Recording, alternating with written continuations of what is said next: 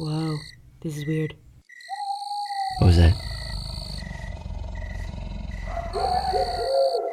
I don't get it. I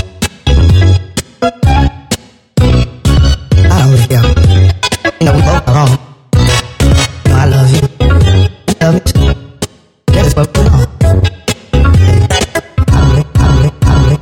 Hello, Internet. Hey, everyone. I'm Paul. I'm Fonda. What's my name? This is the I Don't Get It podcast. Yeah, welcome to the Edmonton podcast where we talk about dance. It's been a little while since we've done that, Fonda. Yes, it's been a while, but it's been an eventful while. Yes, we won a thing. We won a thing. Yeah, we won a thing, an Edmonton New Media Award. It's called a Yegi. A Yagi, like the hashtag Yag thing, airport designation, I believe is what that actually is. Yes, it's Edmonton's airport designation is YAG. So Yegis is the name of these awards. Yeah, and we won for the best in arts and culture.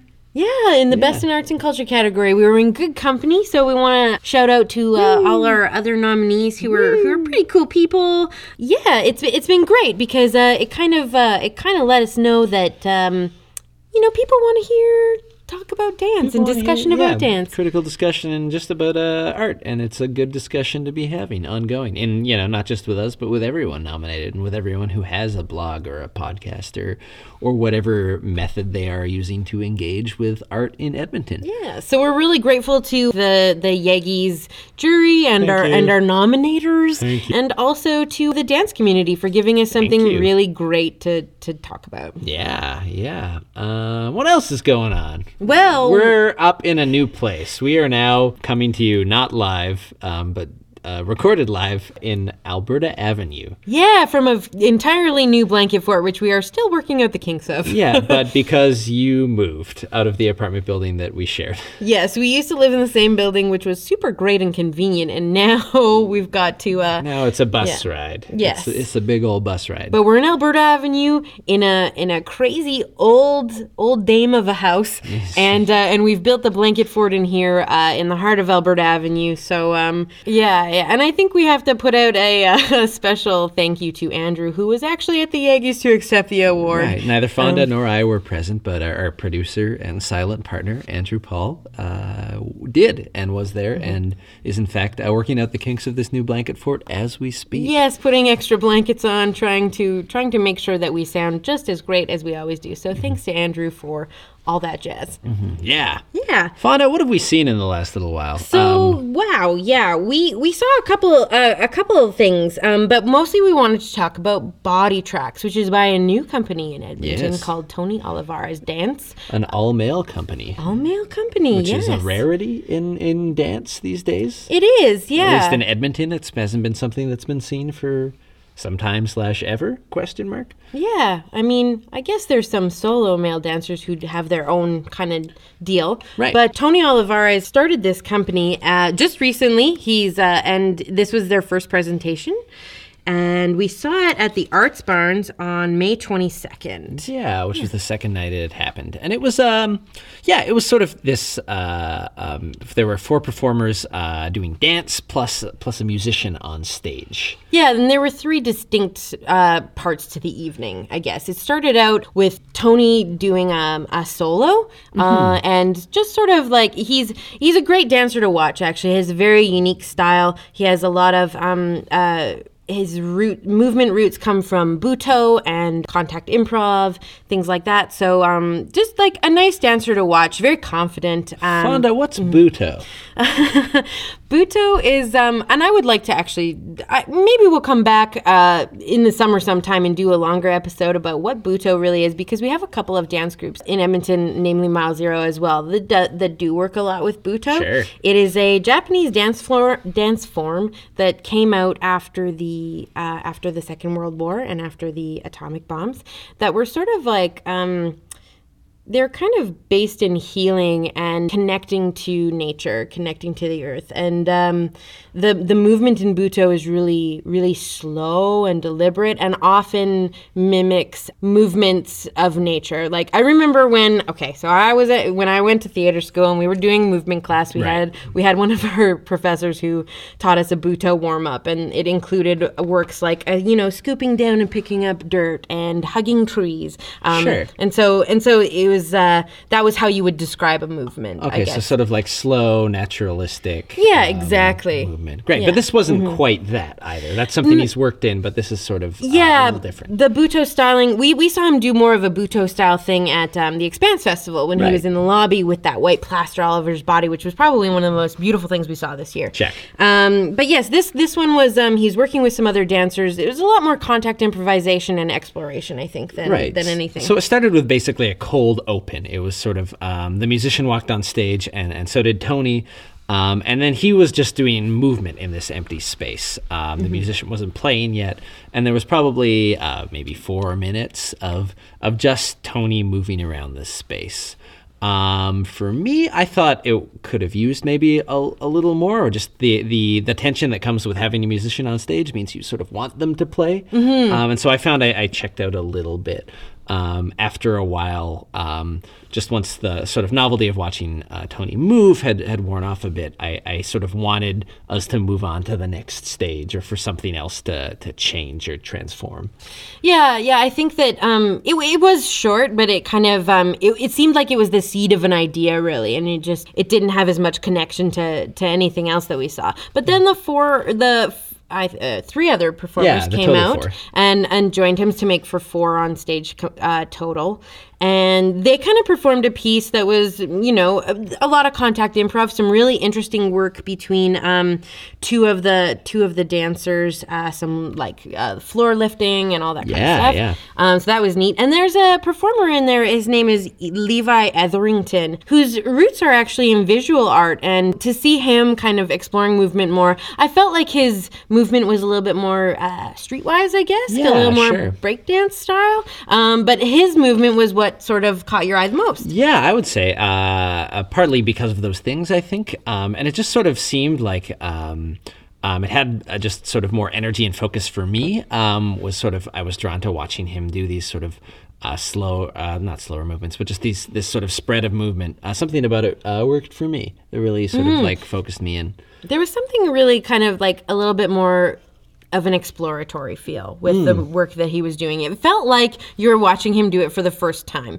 And I don't know that he actually was. That's not even an assumption, but it just felt fresh for him to do, which was neat to see. Yeah, although I would say in general too, it was interesting just to watch 4 men moving on stage together. We've only seen one other show that was really sort of predominantly male, which was Alberta Ballet's Up Close a few months ago. And there's something just about the watching masculinity sort of presented in a very powerful, in a very controlled, in a very movement-based way that is different than we usually see, and sort of brings attention to form and body. Yeah, and in this way, this performance, especially this kind of middle part with the 4 of them, it was very pure movement based. There wasn't a lot to take from narrative or anything else like that. It seemed just really kind of basic and exploratory, like they just kind of like trying to figure out who each other was, and like it was obviously improv based. Yeah, of course. Yeah. But yeah, it was very neat to watch, and a very interesting contrast, I think, to the heavily choreographed and very like structured work that we saw in the Alberta Ballet. Right. Which was a male choreographer. It was them working through these sort of very specific movements and routines, and this was raw and gritty are the usual terms. But yeah, and I think there is something to be into watching that, I guess. Sometimes it seems like it's just sort of, for me, a sea of movement. But then there were moments that sort of peaked and emerged and made you want to follow sort of the narrative someone's body was telling in that moment. Yeah, well, and I think the most interesting part of the evening was the last phase of the dance, which is where the four guys on stage basically stripped down to their skivvies khakis and brought out some knickers. paint. Yeah. They rolled out these huge white sheets and taped them down while passing a bottle of wine around. Yes, which there was charming. a bottle of wine that was hidden. And also, all this time, they're being scored by Yes. a cellist in the background. His name was Martin Kloppers. And yeah, he kind of had sort of a broody kind of sense about him at the sleeveless back goth. there. Yeah, cool style. Sleeveless goth. How do you come up with this, Paul? This is This is great. because I don't actually know dance. But yeah, and absolutely, like when he started playing When All Four Were Moving, it gave it gave tone and sort of musical arc to the movement they were doing. He was, I think, using the looping pedal so he could sort of build patterns and rhythms and sort of layer melodies and percussion, those sorts of things with his cello, which was sort of red and looked like ribs and was. Yeah, interestingly enough, I felt that all of the mood that came from the piece came from the music, because the dancers, in terms of mood, I felt and emotion were quite neutral. Yeah, sure, yeah, absolutely.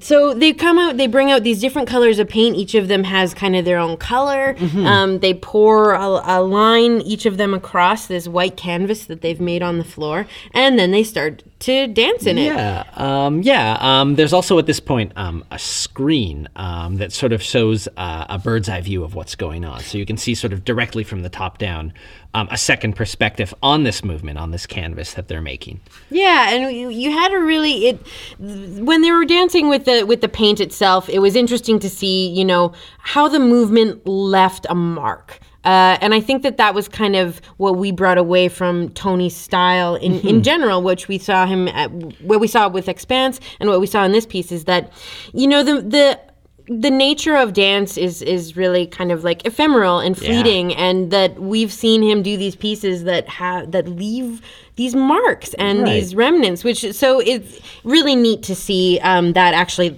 completely physicalized. Yeah. So at Expanse, he was sort of painting himself in this white paint, and it was like a living statue, and the paint would dry and crack off him. It was like a plaster. Yeah, not so much a paint. And here, they would sort of they would each sort of find their own path through this paint they'd spread, and it would leave different designs that we could see both represented on their body, the marks, the colors that would splash onto them, and then also from this above view, sort of how the patterns would spread and mix on the canvas as they went. And it was interesting to see they were using each sort of like a bluish green, and then a blue, and there was a purple color. And by the time, the dance was sort of kind of wrapping up and coming to a close, they all were covered in all of the different colors. And it started looking really kind of like a tribe you've never seen before, like something really rare you were peering in on. Yeah. There was sort of like a feeling of ritual to it, especially near the end. The sort of last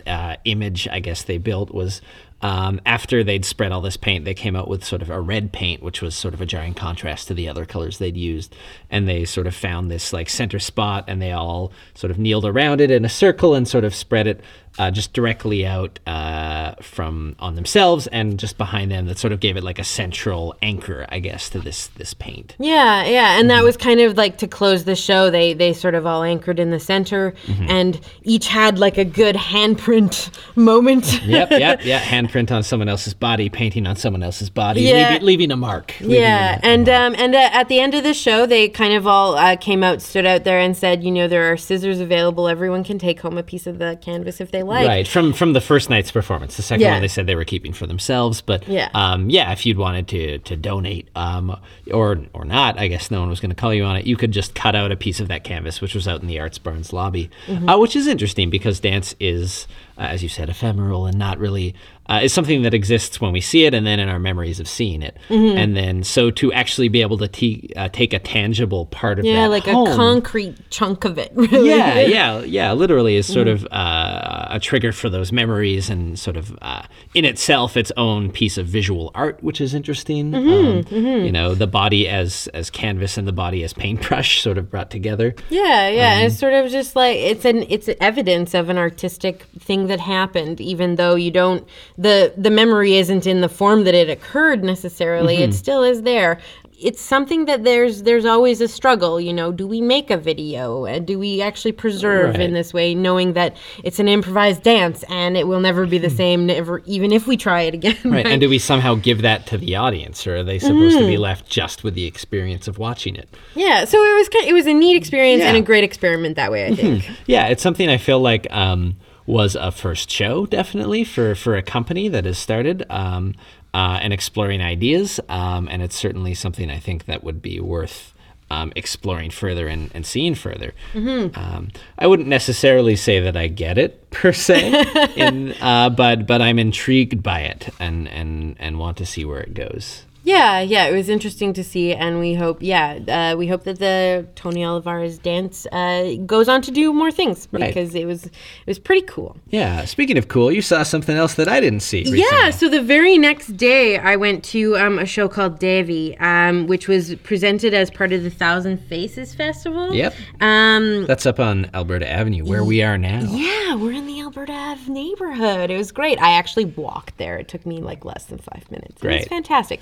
Anyhow, so the Thousand Faces Festival is a festival of mythic art from around the world. And so Devi was an interesting collaboration between a couple of dancers, a Manipuri dancer and a Odissi dancer or Odyssean dancer. I'm not sure if that's exactly the right adjective. Sure. But so the last Southeast Asian dance we saw, which was based in Kathak style. Right. And these styles were from completely different regions. And wow, so Devi was it was an exploration of sort of all the different facets of the goddess.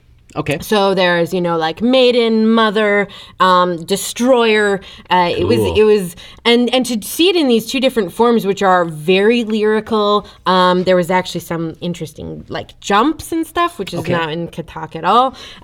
So the styles were different, costumes were great, the dancers were super talented, their expressions were fantastic. I have to say, the most interesting part I really enjoyed was watching one of the dancers. Originally, she's doing sort of a maiden, kind of very pretty and flirtatious role, coming out later in the show to perform the destroyer role. Hell yeah. And oh my gosh, the expression and the eye movement with Indian dance is, I find the eyes are like an extra appendage of the body. Sure, so you find it really sells the dance. Yeah. The facial expression adds to the movement that's actually going on. Absolutely. And so, I mean, she going from this very beautiful, gentle sort of style into this super aggressive and terrifying, way of projecting these, gestures which are supposed to tell a story. What I find so interesting too is that the actual movement language is something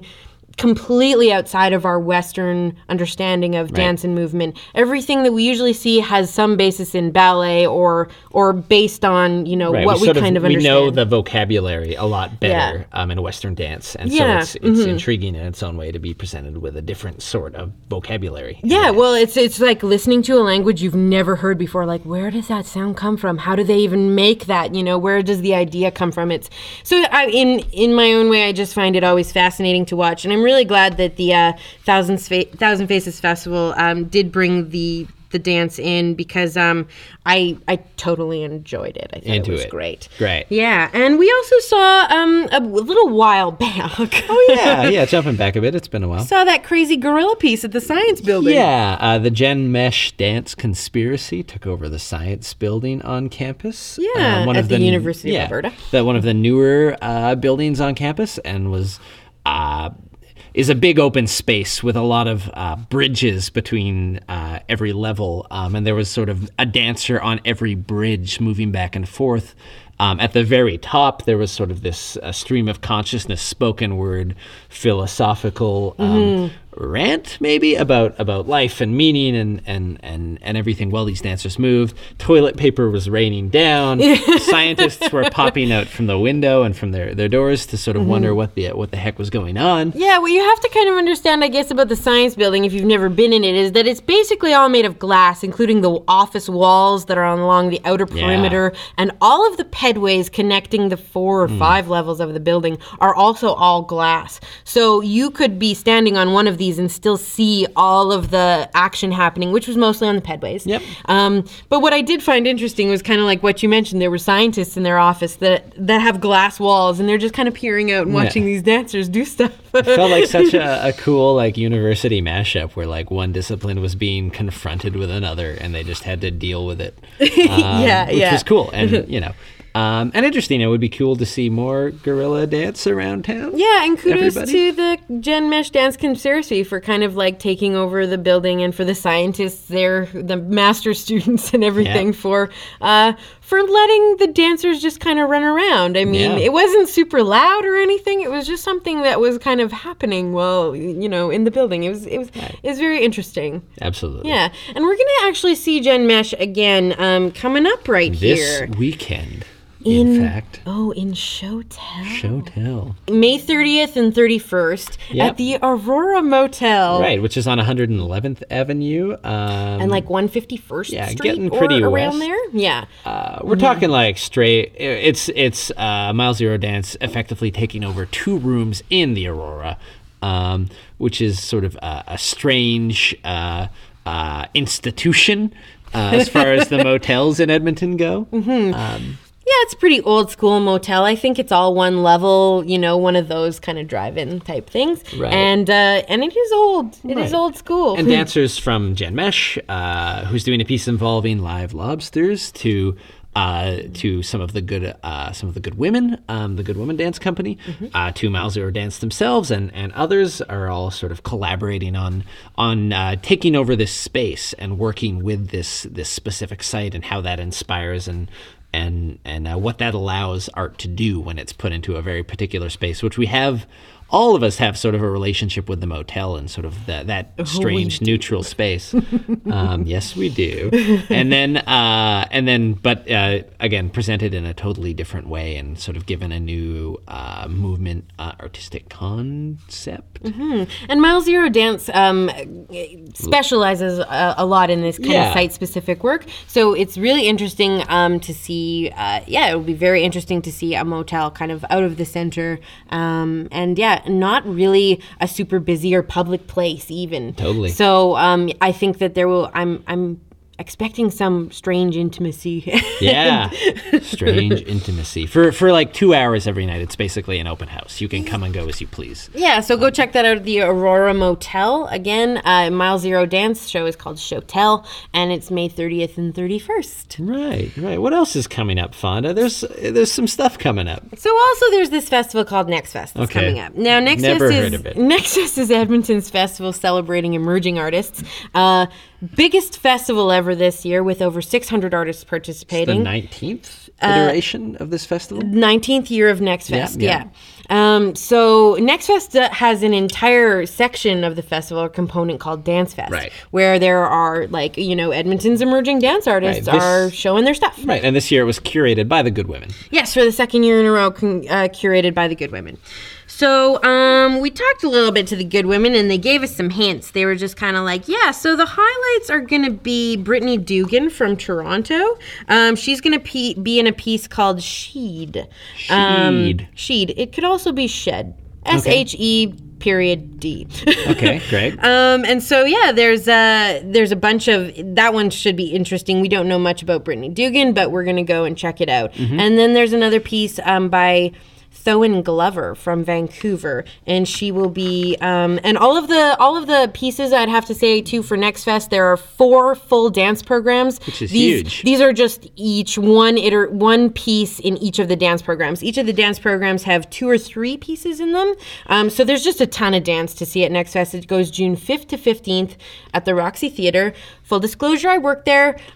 Boom. Yeah. Yeah. But I don't work on Next Fest on the dance or anything like that. Right. It was curated by the good women. Yeah, it was curated by the good women.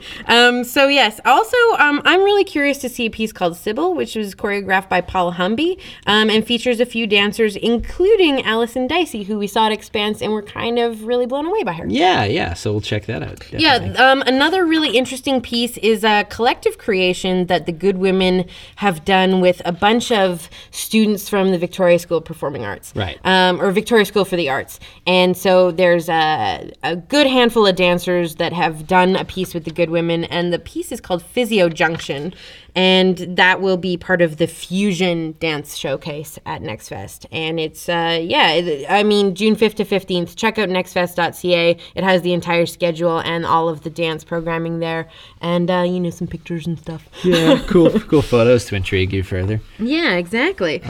Great. So that's kind of what we got for this week. Yeah, it's sort of winding up the dance season. We'll probably talk about our feelings about the dance season as a whole in a future podcast. We won't let another 2 months pass without another podcast, probably. Yeah, well, it's the end of May right now, and Next Fest is on June 5th, so we'll probably do one at the end of Next Fest. Yeah, sounds about right. Great. Yeah, so thanks again, everyone, for listening. Remember to tweet us at I Don't Get It Dance, follow us on Facebook, and just, check us out, idon'tgetitdance.com, listen to the podcast, tell your friends. Yeah, if you see some dance, just tweet at us and tell us what you think. If you love it, if you hate it, whatever, just tell us. Just give us a sense. Let's have a chat on the internet about dance. Yeah, well, thanks, everyone. Thank you. Bye. Bye. The I Don't Get It podcast is recorded under a table in a blanket fort in Edmonton, Alberta. It was recorded and edited by Andrew Paul. Our theme song is Mountain Time by Ghibli, and you can find more about Ghibli at ghibli.bandcamp.com. Sitting here thinking